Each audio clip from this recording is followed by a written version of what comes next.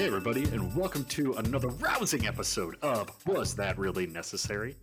This is the podcast where we take a look at sequels, prequels, maybe some remakes, some reboots, whatever we need to do. And we ask the titular question, was that really necessary? Today, I am I'm joined by my lovely and talented co-host, Paul Abishon. How are you now?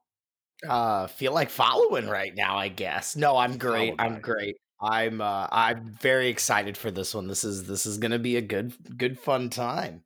I mean, you did follow me. I was the first one to speak, I guess. I just, followed. I don't know why. You're not a follower. You definitely aren't. So today, what we do, if you've never listened to this, is we take a look at a movie and then we watch the remake, the reboot, or maybe it was a sequel or a prequel that took a long time to come out there. And what we do is we try to weigh the two against each other, see if this was something that was really great, if it's an abomination that you actually would think to redo this to a classic movie, or if it was just kind of a, yeah, I bet we can make money off nostalgia. Let's do that. Today, this was Paul's choice, and we get to watch and discuss The Karate Kid from 1984 and the remake Karate Kid from 2010. Paul, quick question for you. Why did you choose these? Did you just kind of pick them out of the random? Were these things that were big for you as a kid? What was the rationale there? That was a good question. Good question. I'd like to go into this a little bit. So this is actually one of the first movies that we've done that Mhm. has not only a remake, but a recent reboot in the form of obviously the TV series Cobra Kai. Mhm.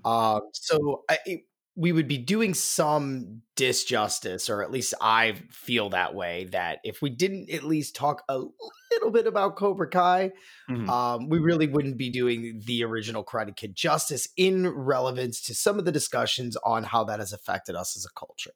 Uh-huh. So, needless to say, I started Cobra Kai. A flood of nostalgia, childhood, all came rushing back. Mhm. I've been, and I went a little overboard and watched obviously 1 through 3, Mhm. You were and discussing this earlier. yeah, and then did obviously fulfill the rest of the requirement and watch um yeah, the newest one with Jaden Smith. So Mhm. those are the ones I think two main ones we'll obviously talk about, but we would be doing some disservice to not at least talk about some of the other movies that come into play as we look at Cobra Kai and where we are with that today. All right. Well, I believe, as we usually do, we'll start right off with the 1984 version. Paul, would you like to give anybody who may not have seen the movie or maybe doesn't remember it quite so well a quick rundown of what happens in the 1984 version of Karate Kid? Yeah, absolutely. A young gangly boy by the name of Daniel LaRusso, him and his mom moved from New Jersey to Los Angeles. So obviously, fish out of water right away. He's got the traditional East Coast accent. He's clearly playing that stereotypical East Coast Italian boy who is all of a sudden thrown into the valley of Los Angeles, and he is clearly just not in his comfort zone. He tries to meet some folks, ends up meeting a girl. Then that turns into him meeting her ex boyfriend Johnny Lawrence, who's part of the local gang karate bullies. And they really just pick on Daniel, beat the living crap out of him several times over, until all of a sudden this guy, the handyman, if you will, at Daniel's apartment complex, saves him. His name's Mr. Miyagi. We're all pretty familiar with Mr. Miyagi, I'm assuming. I thought it was Uh, pronounced Miyagi. it is Miyagi. Oh, I was pronouncing it wrong this whole time. So eventually they try to Daniel wants to learn karate because he wants to stop getting his butt kicked. Tries to go to this dojo, Cobra Kai. Meets the terrible sensei, uh, John Kreese, and ends up training under Mr. Miyagi to fight Johnny Lawrence for the hand of the girl and the pride, and at the all state, all conference karate championship. And from the movie, it sounds like karate's kind of karate in the early 80s in Southern California is compared to like football in East Texas. Like Yeah, it really this is. is it. This is what you do. So eventually he trains under Mr. Miyagi. They fight. It's the famous crane kick. Obviously, we want to dive into that in some regard, but Daniel wins, beats Johnny. Cobra Kai leaves in shame. And yep, that's pretty much the movie. Daniel wins the heart of the lady, if you will, who is again the some really bigger stars at the time, or Mhm. bigger stars to come out of this. The love interest, Allie, is Elizabeth Shue. I know. I thought that was funny. I'd completely forgotten about that. Yeah, and this was one of her more early roles. I think this was before Adventures in Babysitting. Obviously before her Oscar nominations and all the future roles that she was in. But you also have Pat Morita, who played Mr. Miyagi, but was also back from the Happy Days. I mean, this was in the late '80s. He was a household name, just from being on the Happy Days. I think he was on for 5 years, if not longer. So he was a perfect role for this movie, and Ralph Macchio playing Daniel, and I think he's pretty much kind of lived that Daniel San reputation since this. Yeah, I mean, and going back to Elizabeth Shue, I mean, this is her third credited role outside of the 1982 Burger King Christmas commercial. But there was a TV movie that she was in called The Royal Romance of Charles and Diana. Then Somewhere Tomorrow was a movie, and then it was The Karate Kid. So like this is early stuff for her before she's hitting it like huge in the 80s. Yeah, Machio, this is obviously his star making role that he does. And I mean, realistically, does anybody really remember him for much of anything else? I mean, he had obviously the other stuff.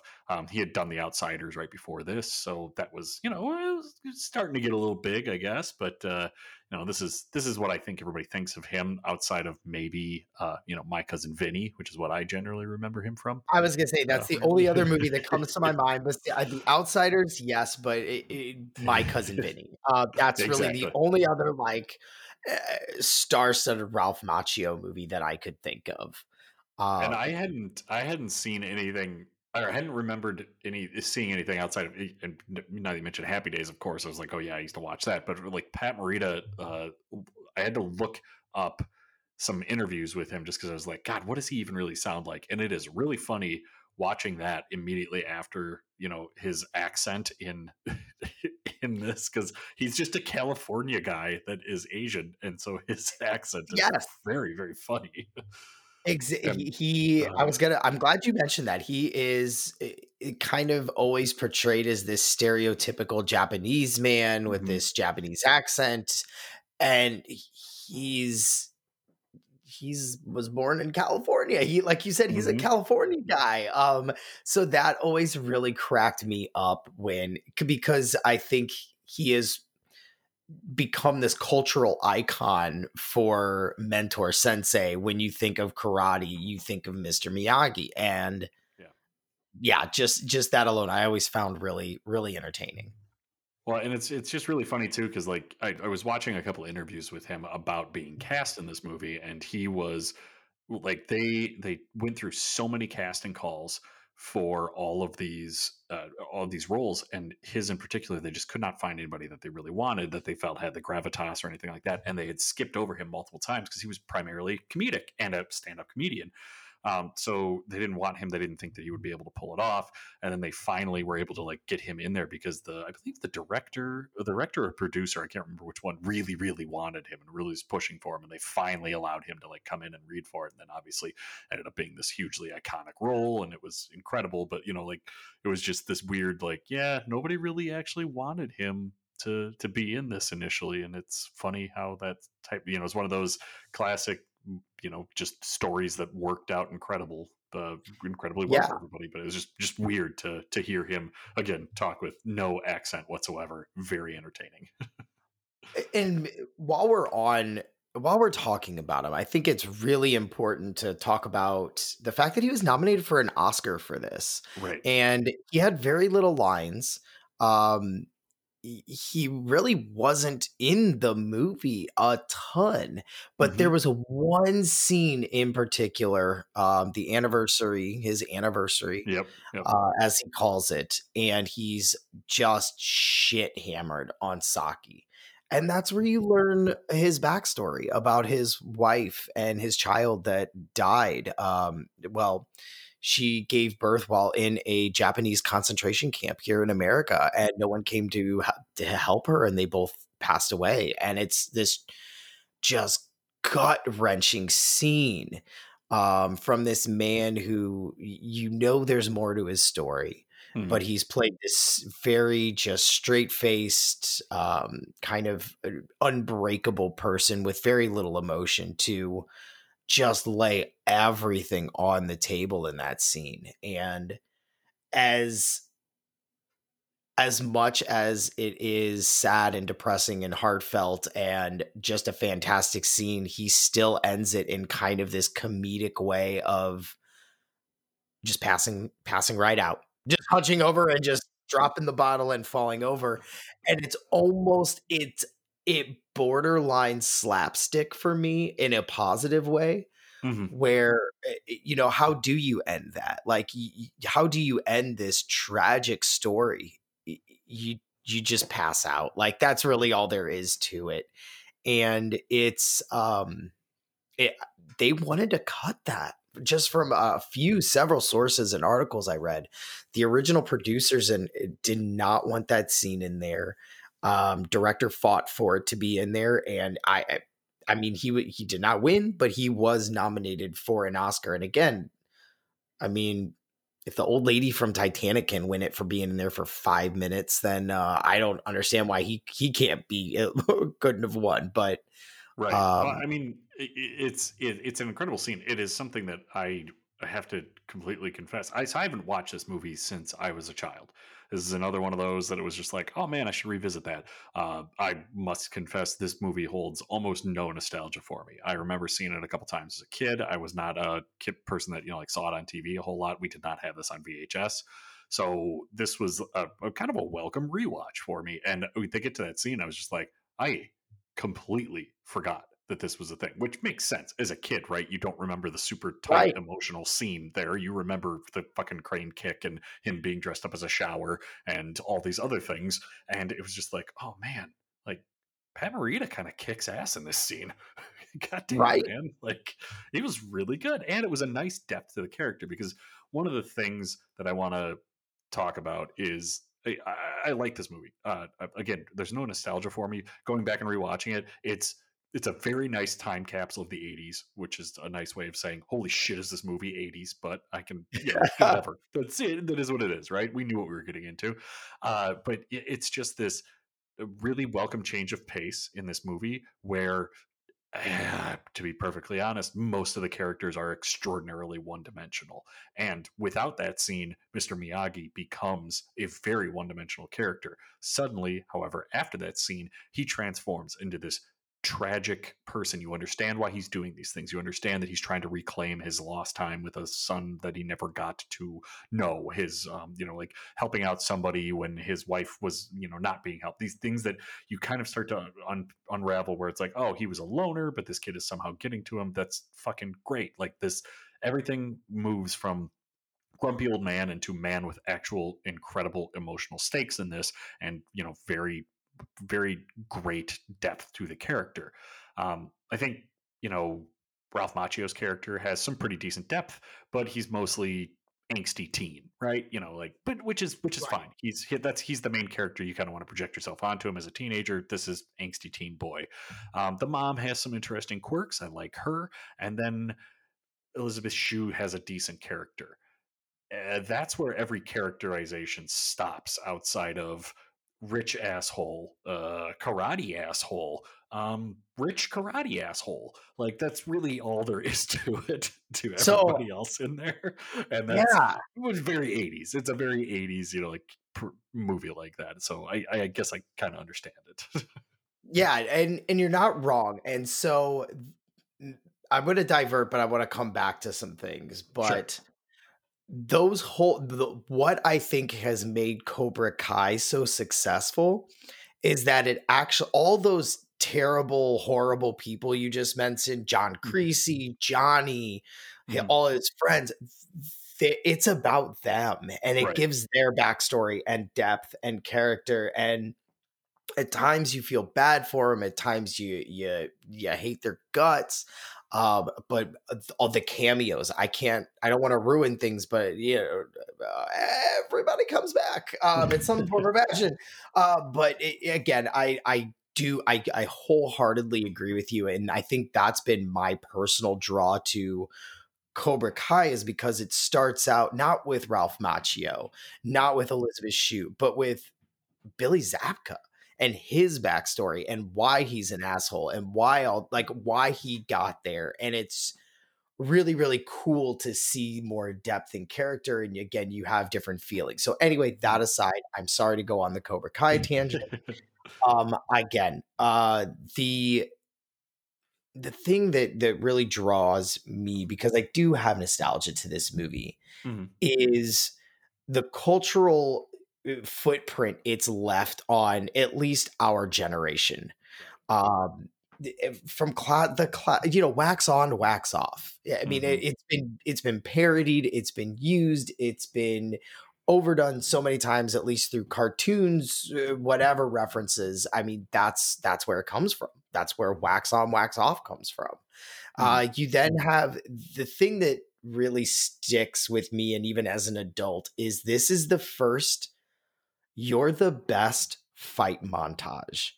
The song "You're the Best" has been used in every fight montage from beginning of the song coming out. This was it. This is where it comes from, and it's been Mhm. parodied in everything. What other fight montage doesn't use this for I mean, joking South Park purposes? used it for fuck's sake. Stan's dad sings it when he's the super fan and he's fighting it, sings it to himself. You're the best around. And it was just like, yeah, I actually have that in my notes, just in all caps. You're the best around hound. I actually Yes, spelled it out, not just I love around, it. around hound.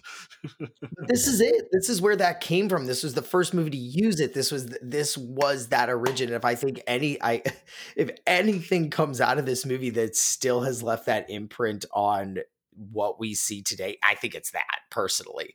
Well, Uh, and I want to interject one thing in here too. Was I as I was watching this, I'm watching it and I'm going like, God, there's just freaking training montages and everything. I'm like, God, this reminds me a whole shitload of Rocky. Well, duh, it's the duh. same fucking director. And like, never piece that together because and Rocky's another one where I don't have this huge great nostalgia for because we just didn't watch it as kids. So it was just like, well, duh, that makes a whole lot more sense. Which also makes a lot more sense too about the Karate Kid. It has some really great. There's really well timed shots in there. I was actually noticing some of the cinematography pulling through. There was like some really interesting things that were done. Good camera movement, well produced, and everything like that. And montages, fucking montages. And I'm like, All well, of them. who else? Just all of them. The man who has like perfected the art of the montage, John G. Avildsen. Yeah, of course it was fucking him that did this. Did it? Of course, I should have known that, and I just couldn't believe that. I was like, why did I never connect that before? I feel like an idiot. Yeah, I have that huge here in my notes. He did the first 3. He did all 3 Ralph Macchio ones, where unlike Rocky, they kinda changed some directors throughout that, but Well, he ended up he picking up Rocky Five, I think. Was it? He did Yeah, Rocky yeah. One and then Rocky Five as director. So That's a different podcast for a different day. yeah, he's also But slated to direct the Karate Kid 2 right now. Like they are going to make another Karate Kid supposedly, and he's slated to direct it. There's no date on it yet, but that's the potential there for it, which I always thought was pretty fucking hilarious. That they're like, oh, that first one, nah.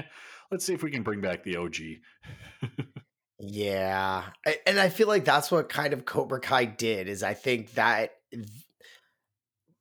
the new one opened up some curiosity and it did pique interest. I mean, it didn't not make money, Mhm. but I think it kind of left the door open for these Cobra Kai actors who, be honest, weren't doing much. Right. Again, it started as a YouTube series that was bought by Netflix, so it's a different backstory. But again, I digress. The director for this was great, but I think it's worth noting the budget for this. Oh yeah. Again, 1984. Still, we're looking at $8 million to make this movie, which is nothing in movie standards. Yeah, even in 1984 isn't a lot of money to make this movie. Opening weekend was 5 million, so it really didn't have a huge opening, and gross USA was only 91 million. I mean, it made a lot of money, but it wasn't this great awesome box office movie that everyone loved. I think it was one of those that became kind of a cult classic. They came out with the sequel. The sequel is awesome. I honestly am torn between the sequel and the first one as to which one I like more. He goes to Japan in the second, or Okinawa, excuse me. But yeah, it goes to Okinawa. It's a whole crazy awesome thing that goes over there, fights to the death. It's pretty cool.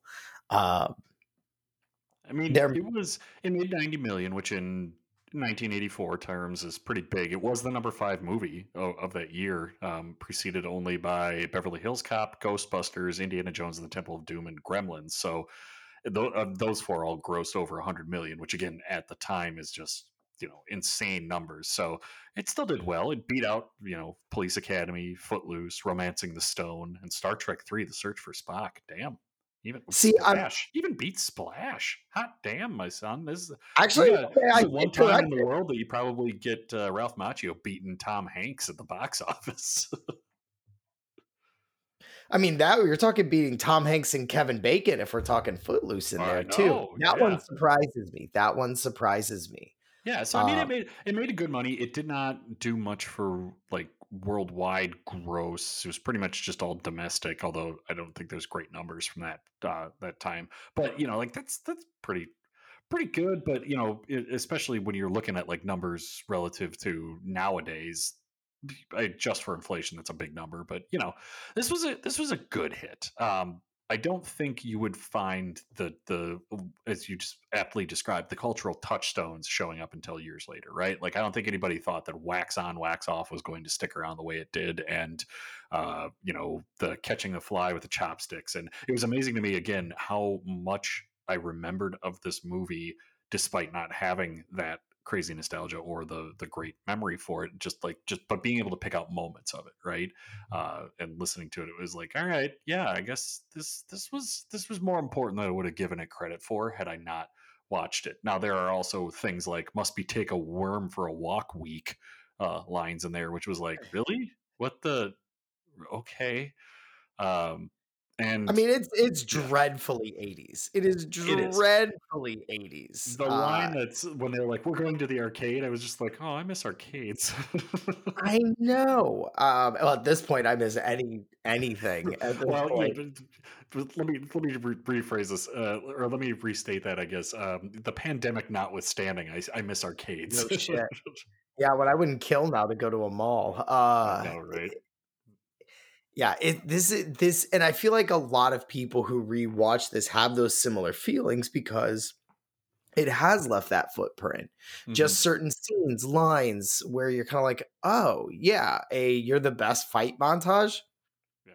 Oh my god, I've seen this in everything from, like you mentioned, South Park to It's Always Sunny in Philadelphia. I mean, tons of comedy shows use this, and really, this is where it comes from. You have the crane kick, which is the stupidest karate move in the entire world. Who runs straight at a guy with a broken leg, like coming from an angle, like you can't move. I would But contend that maybe the 2010 one is stupider, but I guess technically that's kung we're fu. So, oh oh we haven't even begun to talk about that. Uh, sorry, foreshadowing a little bit there. Yeah, to work off of what you're saying, yes, I agree, and it is terribly 80s. I have several notes in there of just like some of the lines and some of the things that were happening there. I guess the best way I can put it is like, man, this ain't Shakespeare, but it's pretty fucking entertaining. This is it was like I said, it was fun. It was fun to go back and rewatch this because I hadn't in such a long time. I was the other thing that I was taken completely aback by that I didn't remember was just like how quickly it ends. It's just like Yeah, match over, credits roll. And I was like, oh, okay. I guess that's I guess same we're for the new done. one. Yeah, Same in the new one. It did the same thing. I was like, is there like a post credit? And it's kind of cool in the second one in the sequel, they do pick up right in the parking yeah, lot of the exactly. tournament, which is cool because you do get a little bit of closure because there's like what happened to Johnny. Like Right. losing is not okay, importantly, to the Cobra Kai. As John Creasy, what's he gonna do? And it was a good scene. It was a good way to start the sequel right away. The only thing, and I don't want to talk too much about the sequels, but I was watching the third one, and I don't Mhm. know if you remember it or No, I don't know if I've ever on it. I know I've seen one and two. I can't say anything about the others. I probably, honest to God, may not have ever seen number three. okay. Well, it doesn't matter too much then because anyway, he gets a new sensei because Miyagi can't train him for this big fight, and it's this friend of John Creasy, Yeah. and his name is Terry Silver. Well, he's supposed to be this older Vietnam vet that fought in the war with Creasy, right? Right. Those that have seen the movie would know kind of what I'm talking about.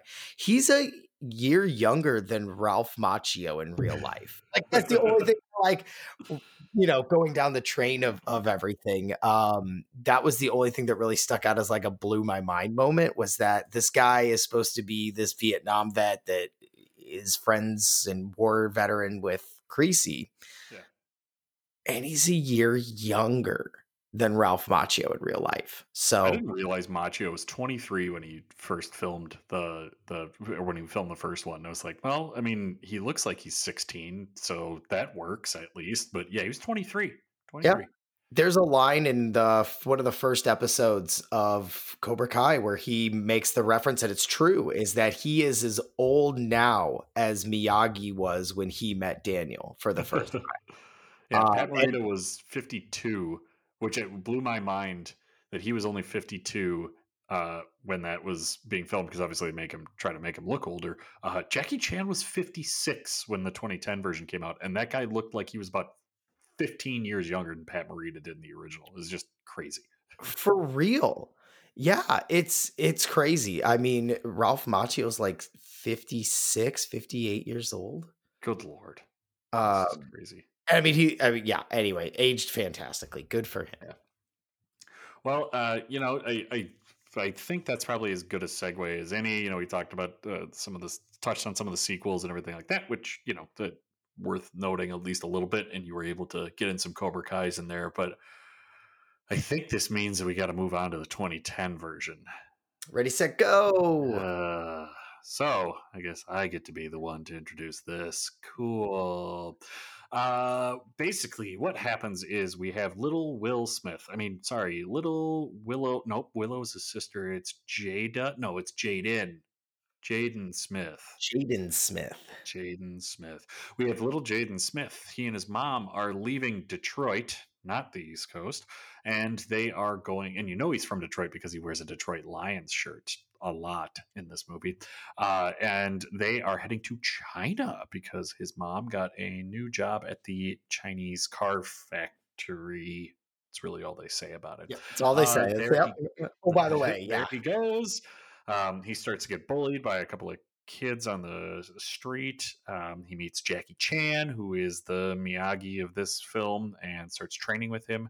Um, it's pretty much the same thing. He gets trained by Jackie Chan. Jackie Chan has a little bit of a mental breakdown because his wife and son died in a car accident. You find out that his son was near the age that Jaden Smith is now, so he sees a lot of him. And they go to this kung fu tournament. Yes, kung fu, not karate. That's a whole fucking thing. This is the kung fu kid. It's the fucking karate kid. Whatever. And then he gets through there. He learns his lesson. He takes off his jacket a bunch of times, and that's how he wins the battle because then he can do a spinning flip kick somehow. Is that Did I miss That's the thing. something? I You know guess what? It the doesn't kid. fucking matter.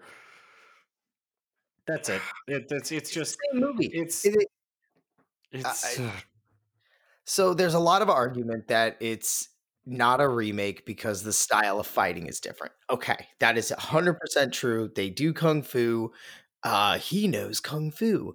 But it's in fucking Keanu. I can tell you that much. it's the same movie though. He meets a It's literally girl. called the Karate Kid. It's called the Karate Kid. Ugh. I know. Ugh. It is okay. It's like take the first one, put it in China, and the main character's black. That's what they made them 12-year-olds instead of whatever 18, I guess, was whatever they were supposed to be in the first one. They made them 12-year-olds. It is immensely uncomfortable to watch 12-year-olds beat each other up because it is not impactful. I have no real thought that these kids could actually do much damage. It is real weird to watch a blossoming 12-year-old fucking romance start. Not something I want to watch. And also, one of my notes right away in the beginning was like, wait, are we going to watch Jackie Chan beat up 12-year-olds? The answer is yeah. Yeah, you Yeah, are. Yeah, that's going to yeah. happen at some point. Like he You're doesn't going to get that. necessarily beat them up, but he engages in fisticuffs with like children. Like Yeah. children. These are I'm glad you brought this up right away. These are the differences, like you mentioned, we're talking 20 to 23 year olds, kind of that typical, you're not in high school, but Yeah. these are children. Like they have no muscle mass. They're Hmm. children. Uh Jaden Smith just is a little stickly character. And I don't know. I just the being from Detroit seemed very stereotypical. It's the very same kind of precedent though. There's the love story. The bullies pick on her and he tries to defend them. Well, now he's sucked into this grudge and it even Jackie Chan takes him to the karate suit just like Miyagi did with Daniel. This I don't know. Fighting style aside, it's like this same movie. The I was only gonna say, I don't know how you could argue that this isn't a remake because it hits every single same fucking story beat down to the like, you know, old sensei has a fucking breakdown about something else that happened. He's even fixing up a car, although he doesn't get to give a car to him like they do in the Karate Kid because again he's 12. So fuck is he gonna do with a car in Beijing? They just there's a car in his living room. He beats it up. Yeah, and I don't know if that's like I fix it up every year just to beat it up, and that's kind of the what it sounded like to me. Yeah, yeah. The one thing I will say that I do like about this movie is I learned some stuff about Chinese culture just when they move into the apartment. There's things that Hmm. they don't understand, like there's a electricity card and Yeah, and the hot how they water have switch and yeah, all of that was really interesting. I had to Google some of these things to learn more, and it piqued my interest in some regards. But other than that, I can't say I'm like a super big fan of this movie. I mean, the obvious thing to point out is right away they set it in China and moved it to kung fu. All right, I let's just it's a total fucking play on the Chinese audience. Everybody knows right now that in order to make your money, you need to make worldwide box office, and the biggest possible market out there is China. So the best way to pander to them is, oh, well, it's not a Japanese person, it's a Chinese guy, and it's Jackie Chan, who everybody like in America and China loves, and they're just gonna put him out there, and Will Smith's kid because he can't act, but he's Will Smith's kid. Let's just get him out there. Like everything about this just screamed, we need international box office, not a we want to make a good movie. It's we want to make something that has some recognition and let's slap a couple of actors that might have some international renown in there. Voila, you have Yep. the Karate Kid 2010. Well, and I know there were certain scenes, especially while filming around the Great Wall, which was visually really cool. Yeah.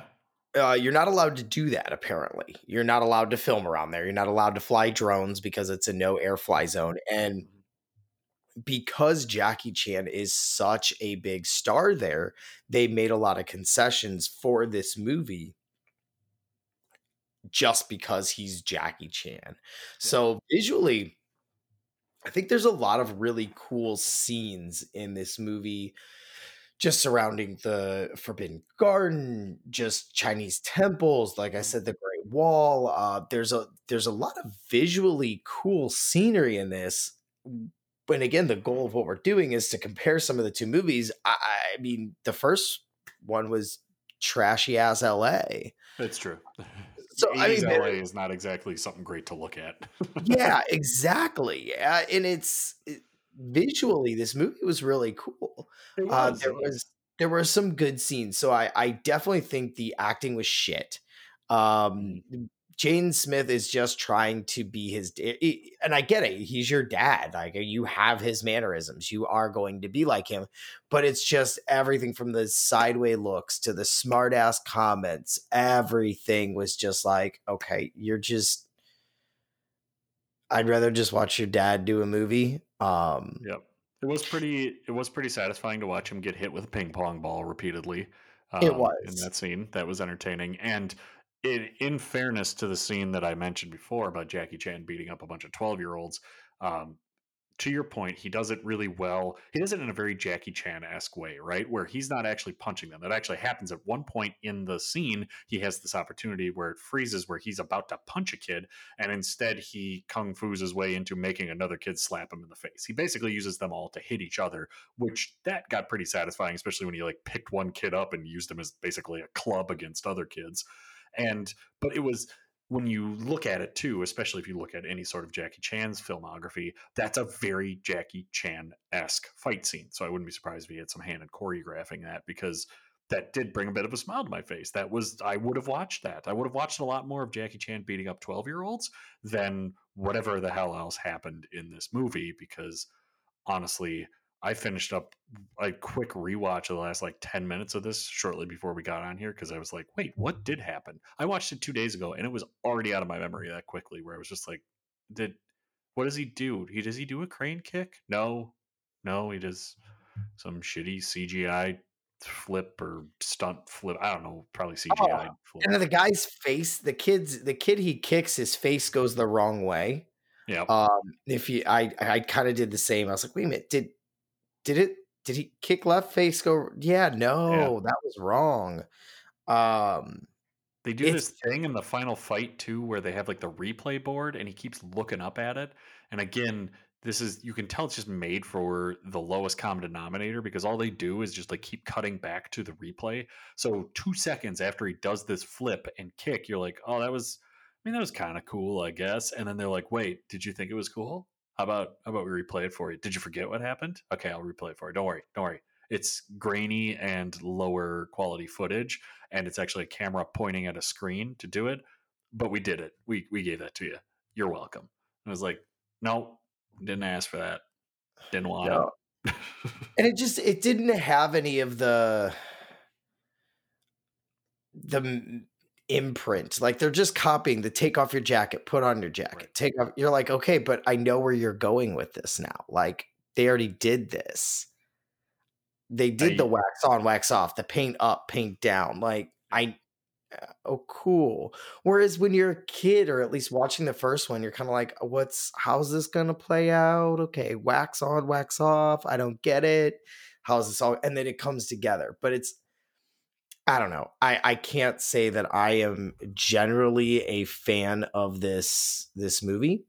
Uh, if you wanna I know how No, go I ahead. I would like to. There's a couple of things that I want to touch on before we just to talk through a couple of things. The one thing that I want to make sure I elaborate on in this with the 2010 in particular was that you do actually get to see Jaden Smith do a little bit of training in it, right? Like he's actually doing some karate moves, kung fu moves, I guess I should say, and in the aforementioned, Wall of China scene and that type of stuff like that. You do actually get to see him do that. One of my pet peeves with the original was you get to see Ralph Macchio sand a whole bunch of stuff and do some waxing, and then there's one scene where he and Pat like finally put it all together, right? Like he's doing the wax on, wax off, showing him how it was teaching him techniques, and then they're like, and smash cut to his birthday celebration, then smash cut to the tournament. Like rewatching it, that was one thing that bugged me was just like he never he never does any. We never see him do karate. Like you literally don't until the tournament. At least they worked that in to the newer one, where okay, you get to see him train a little bit, get better. You kind of saw some progress as opposed to just like him going into a wave in jean shorts. But you you, you saw a little bit there, so kudos to him there. At least I guess you could do that. The thing that I want to ask you before we get into some of the box office stuff, because I just have to know, what are your thoughts on this whole mysterious sensei teaching them a lesson that they don't understand right away? So this is, I think, the original Karate Kid probably kicked this off, or at least brought it to the forefront as sort of a a trope where it's like, oh yeah, you're gonna do wax on, wax off, and then oh man, it all comes together. Why was he doing this? Oh, because this teaches him the blocks and this stuff, and then take your jacket on, take your jacket off, all that kind of shit like that. Like, why wouldn't you just look at the kid and be like, hey, this is actually part of your training and it's going to teach you something, so do it. Because I gotta imagine that most kids would just be like, I'm just taking off my jacket. Okay, fuck you, I'm out. I'm gonna go to a different dojo. There's like 14 of them on the street corner. So why should I stay here?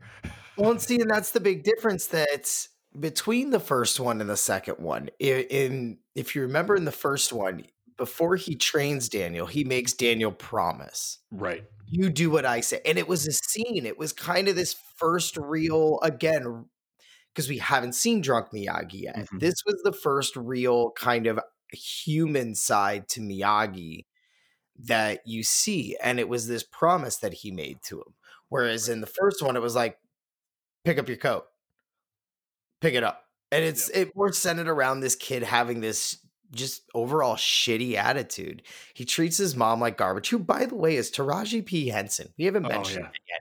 She's amazing. I love she's her great. in just about everything she does. This is a garbage role for her, in my opinion. She's Well, barely yeah, in the movie. She's not highlighted very well. she's So overqualified for that role. she's wholeheartedly overqualified. I have a feeling that she is friends with Will Smith in some way. They needed some clout. Again, box office. Um, so I'm assuming this was this again. I don't know. I don't know her, but not just like you said. You said it perfectly. She's overqualified for this. Hmm. But I think they made a big deal in the first one about doing Yes. what I say, listening, and it was again, this was the pioneering. This is kind of that first time you're seeing this in a movie, in a karate movie, and by the time we see it in the Jaden Smith one, they miss that human component to it. That agreement part that you're gonna do what I say, you're gonna listen no matter what, no questioning, and basically see how far I can push you until you break.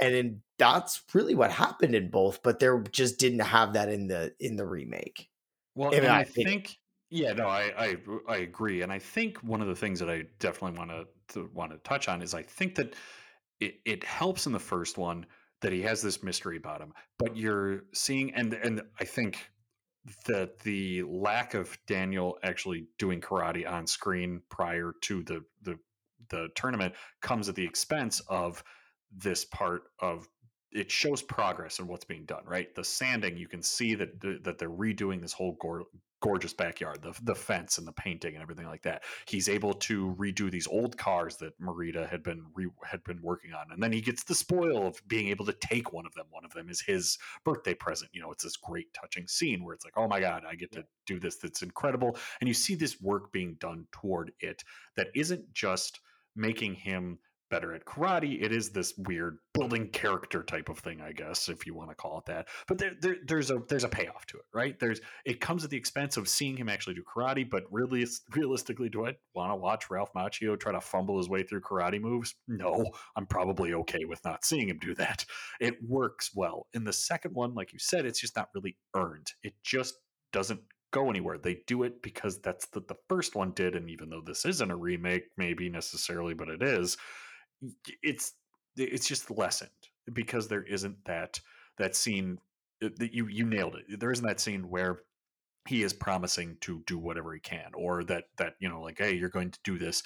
And honestly, I think too, the impact of Jackie Chan's story is lessened I've noticed this as we've done this podcast, especially that when a movie is remade, you're losing one big element to the movie that is the time that it came out. So when you go back and look at the original Karate Kid, you have Pat Morita's character, and he loses his wife in the Japanese internment camp that happened in the U.S. Like that's something that doesn't get talked about a lot. So ballsy to bring that up, but it's a World War II. It's this great touchstone of an era where you have this perfect timing where he could be this old person who lost somebody in this great war.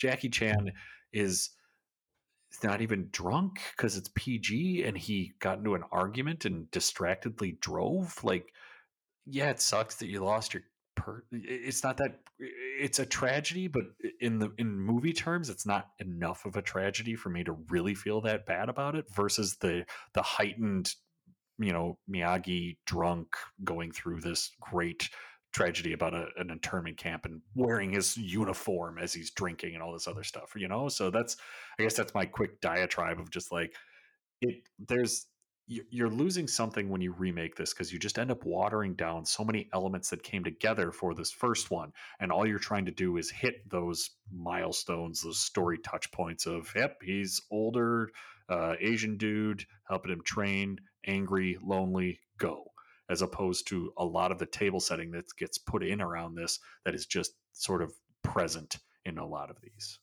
Absolutely. I couldn't agree with you more on that. And to kind of build on that, you see it coming. You know what you see him drunk. Like he comes in and he sees a bottle and he's smashing a car, and you're like, here comes the story about his wife and kid. Because Right. earlier she asked him, Taraji P. Henson asked, do you have kids? And he just kind of like, no. And you're like, oh, there's more to that story because I've seen a movie before. And it's just lost it. It lost the mystique, the mystery that the first one had.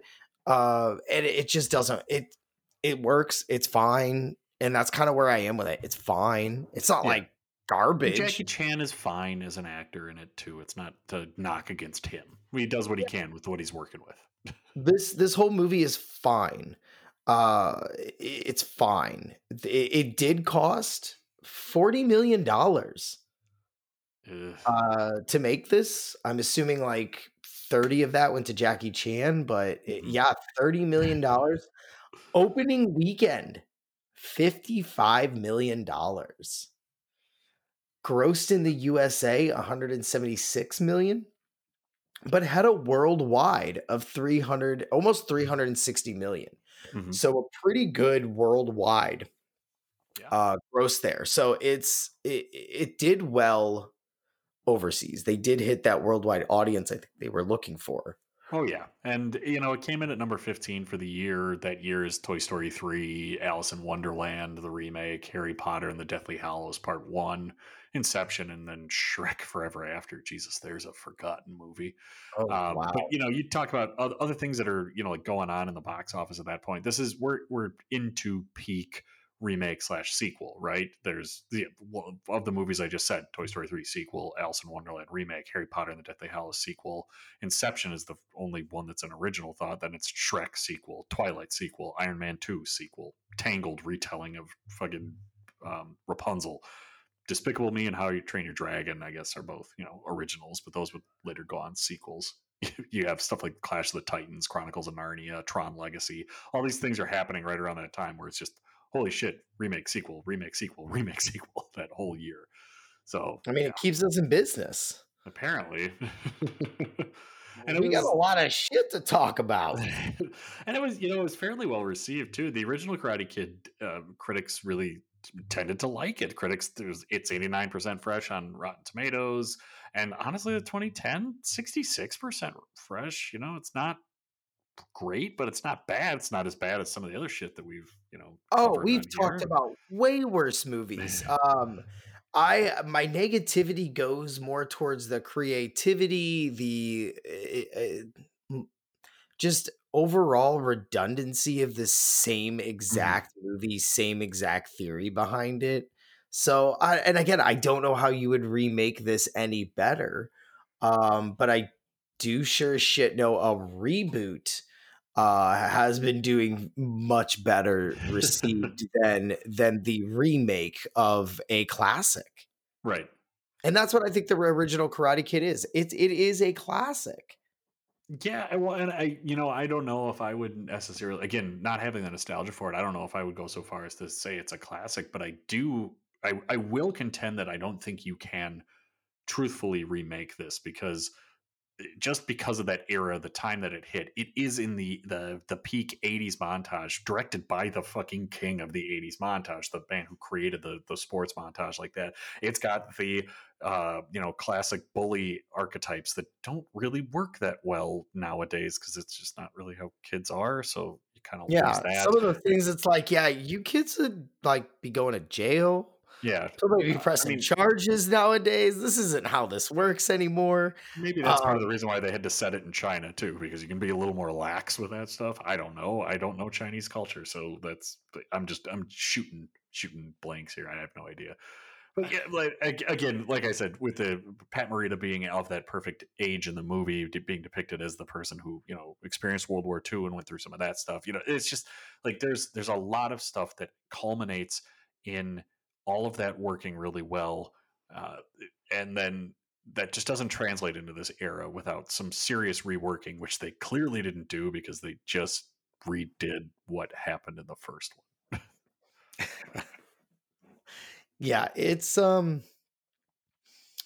yeah, I don't know. We should grade this bad boy I was and just gonna say, see any what our final thoughts thoughts are. before we go break this down? No, I love the first one. I do think it's a classic based just simply on the cultural imprint it has Mhm. left. But overall, the new one's fine. Yeah, That's about where I stand. yeah. I am. Yeah, I can. I definitely would not argue against it being a classic based off of what we've talked about. I can see it. Anyway, getting into a quick breakdown, we do like to try to score these things against each other, just using a few different categories that we can try to compare and contrast the two. We'll be going into this right now. So, Paul, what are your thoughts on comparing the casts of the two film? Who do you think? Who do you think had some better actors and stuff in there? I'm gonna go with the first one being better actors, just literally based on the drunken Miyagi scene. I mean, again, earned him an Oscar nomination.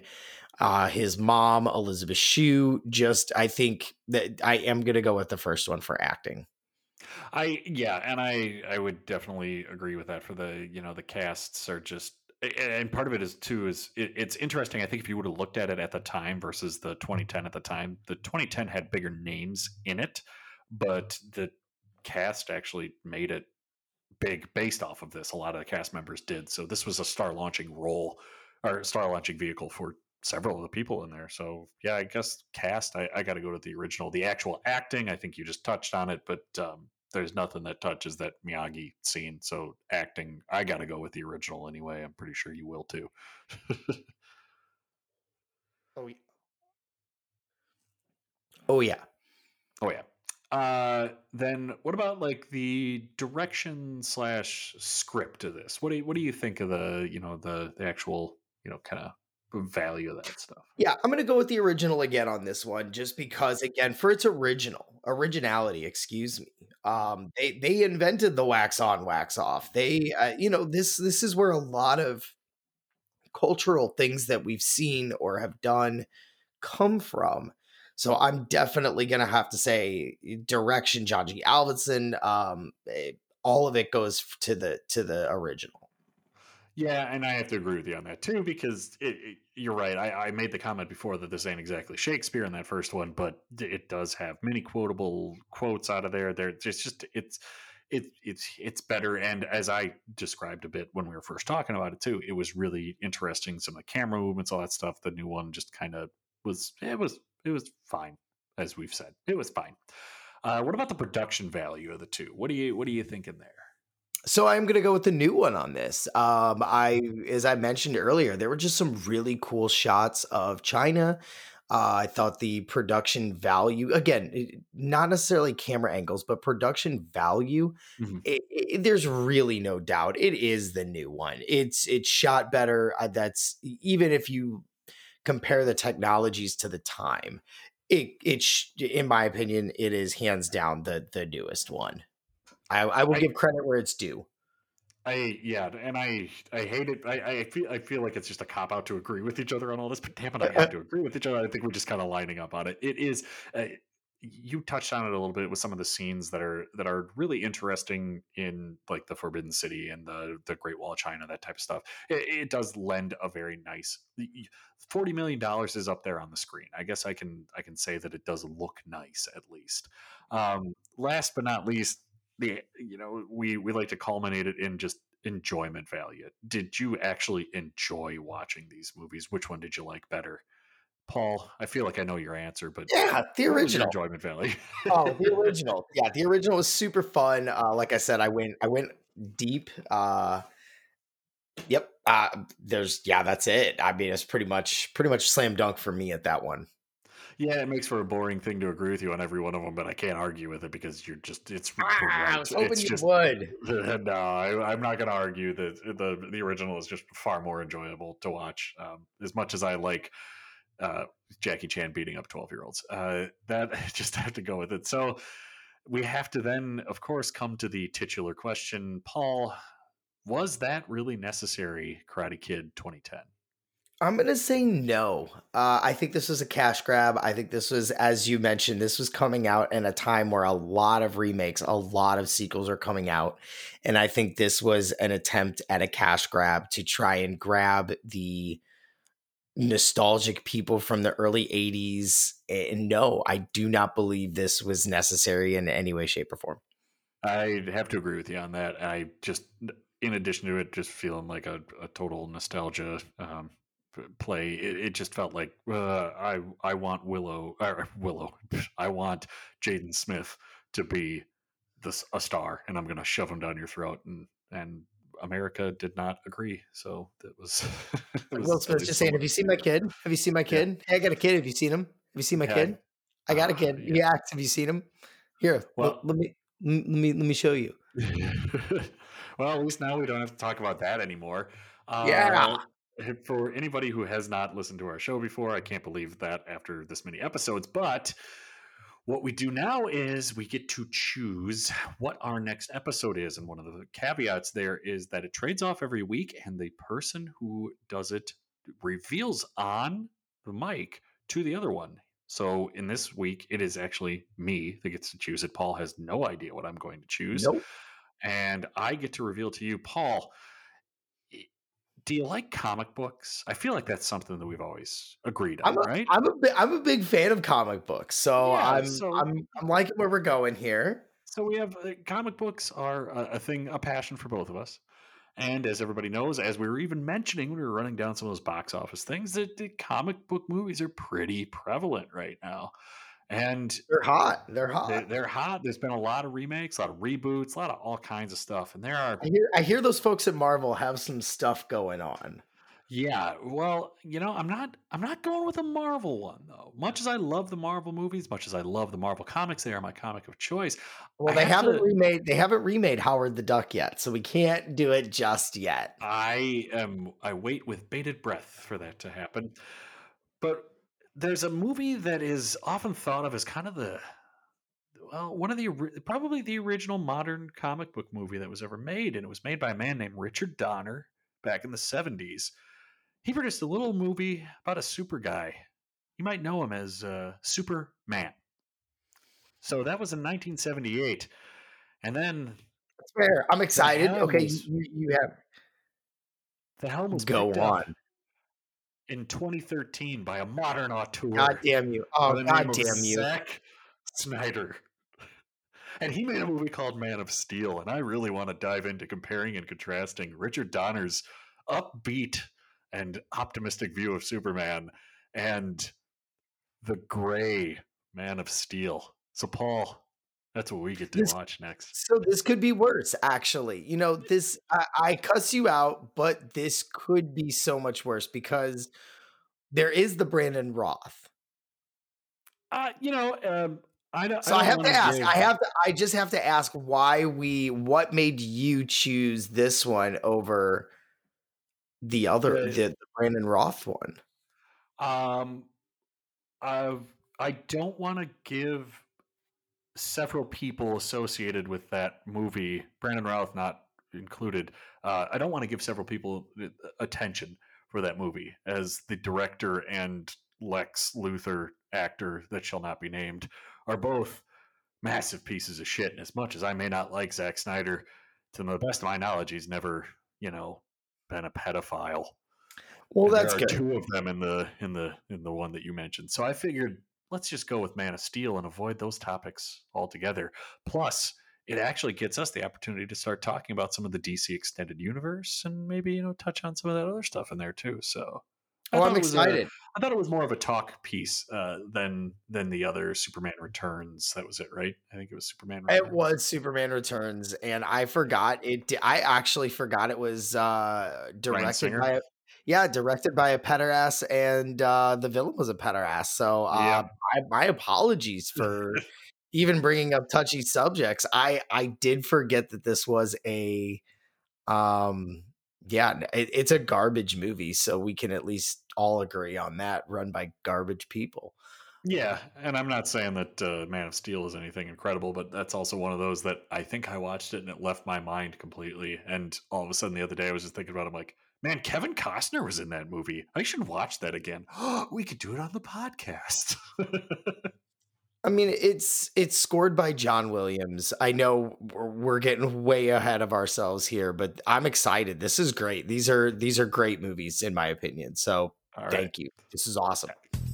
All right. Well, look forward to that one. And from everybody here at Was That Really Necessary, we thank you so much for listening. We love it. Please follow us on any social media stuff. Keep in touch with us. And I'm Zach Buell. And I'm Paul Upshawn. Thank you so much for listening. We love you guys. Good night.